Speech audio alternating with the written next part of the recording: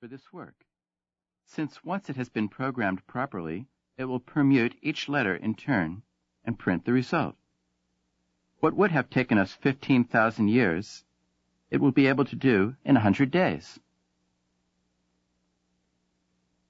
Dr. Wagner was scarcely conscious of the faint sounds from the Manhattan streets far below. He was in a different world, a world of natural, not man-made, mountains. High up in their remote areas, these monks have been patiently at work, generation after generation, compiling their lists of meaningless words. Was there any limit to the follies of mankind? Still, he must give no hint of his inner thoughts. The customer was always right. "There's no doubt," replied the doctor, "that we can modify the Mark V to print lists of this nature. I'm much more worried about the problem of installation and maintenance. Getting out to Tibet in these days is not going to be easy." "We can arrange that.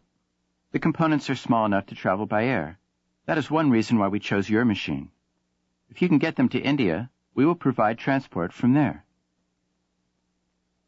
"And you want to hire 2 of our engineers?" "Yes, for the 3 months that the project should occupy." "I've no doubt that personnel can manage that." Dr. Wagner scribbled a note on his desk pad.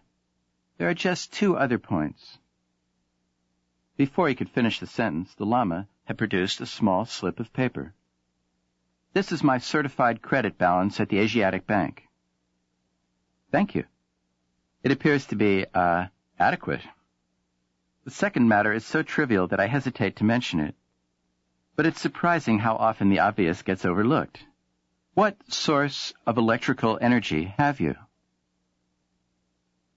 "A diesel generator providing 50 kilowatts at 110 volts. It was installed about 5 years ago and is quite reliable. It's made life at the monastery much more comfortable. But of course it was really installed to provide power for the motors driving the prayer wheels." "Of course," echoed Dr. Wagner. "I should have thought of that." The view from the parapet was vertiginous, but in time one gets used to anything. After 3 months, George Hanley was not impressed by the 2,000-foot swoop into the abyss or the remote checkerboard of fields in the valley below. He was leaning against the wind-smoothed stones and staring morosely at the distant mountains whose names he had never bothered to discover. This, thought George, was the craziest thing that had ever happened to him. Project Shangri-La, some wit back at the labs had christened it. For weeks now, the Mark V had been churning out acres of sheets covered with gibberish. Patiently, inexorably, the computer had been rearranging letters in all their possible combinations, exhausting each class before going on to the next. As the sheets had emerged from the electromatic typewriters, the monks had carefully cut them up and pasted them into enormous books. In another week, heaven be praised, they would have finished. Just what obscure calculations had convinced the monks that they needn't bother to go on to words of 10, 20, or 100 letters, George didn't know. One of his recurring nightmares was that there would be some change of plan, and that the High Lama, whom they'd naturally called Sam Jaffe, though he didn't look a bit like him, would suddenly announce that the project would be extended to approximately AD 2060. They were quite capable of it. George heard the heavy wooden doors slam in the wind as Chuck came out onto the parapet beside him. As usual, Chuck was smoking one of the cigars that made him so popular with the monks, who, it seemed, were quite willing to embrace all the minor and most of the major pleasures of life. That was one thing in their favor. They might be crazy, but they weren't blue noses. Those frequent trips they took down to the village, for instance. "Listen, George," said Chuck urgently. "I've learned something that means trouble." "What's wrong? Isn't the machine behaving?" That was the worst contingency George could imagine. It might delay his return, and nothing could be more horrible. The way he felt now, even the sight of a TV commercial would seem like manna from heaven. At least it would be some link with home. No, it's nothing like that. Chuck settled himself on the parapet, which was unusual because normally he was scared of the drop. I've just found what all this is about. What do you mean? I thought we knew. Sure, we know what the monks are trying to do, but we didn't know why. It's the craziest thing. Tell me something new, growled George. But old Sam's just come clean with me. You know the way he drops in every afternoon to watch the sheets roll out. Well, this time he seemed rather excited, or at least as near as he'll ever get to it. When I told him that we were on the last cycle, he asked me, in that cute English accent of his, if I'd ever wondered what they were trying to do. I said, sure, and he told me. Go on, I'll buy it.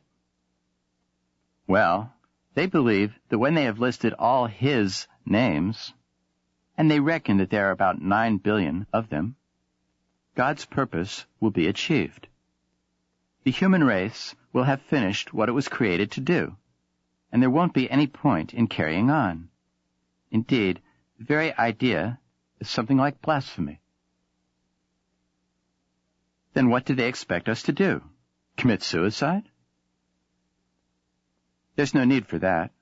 When the list's completed, God steps in and simply winds things up. Bingo!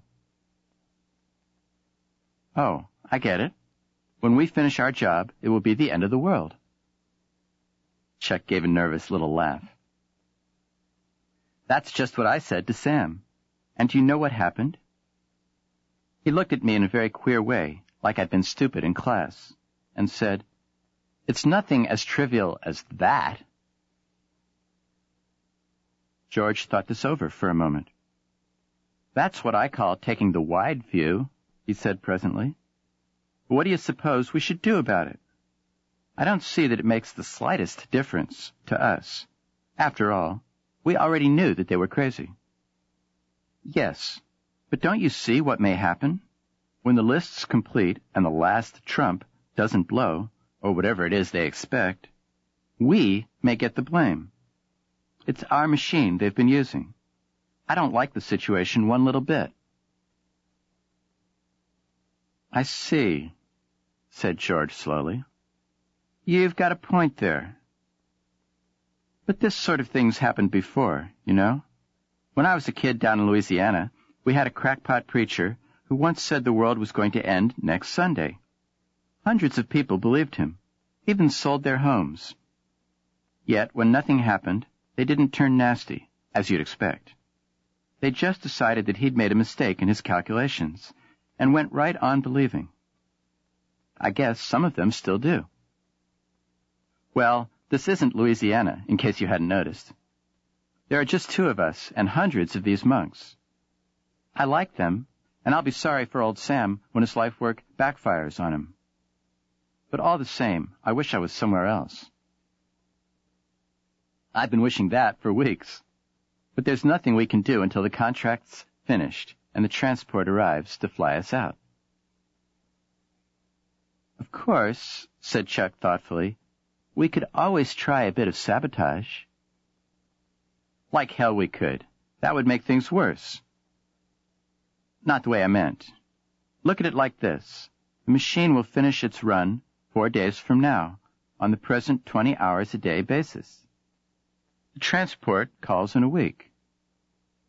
Okay, then all we need to do is to find something that needs replacing during one of the overhaul periods.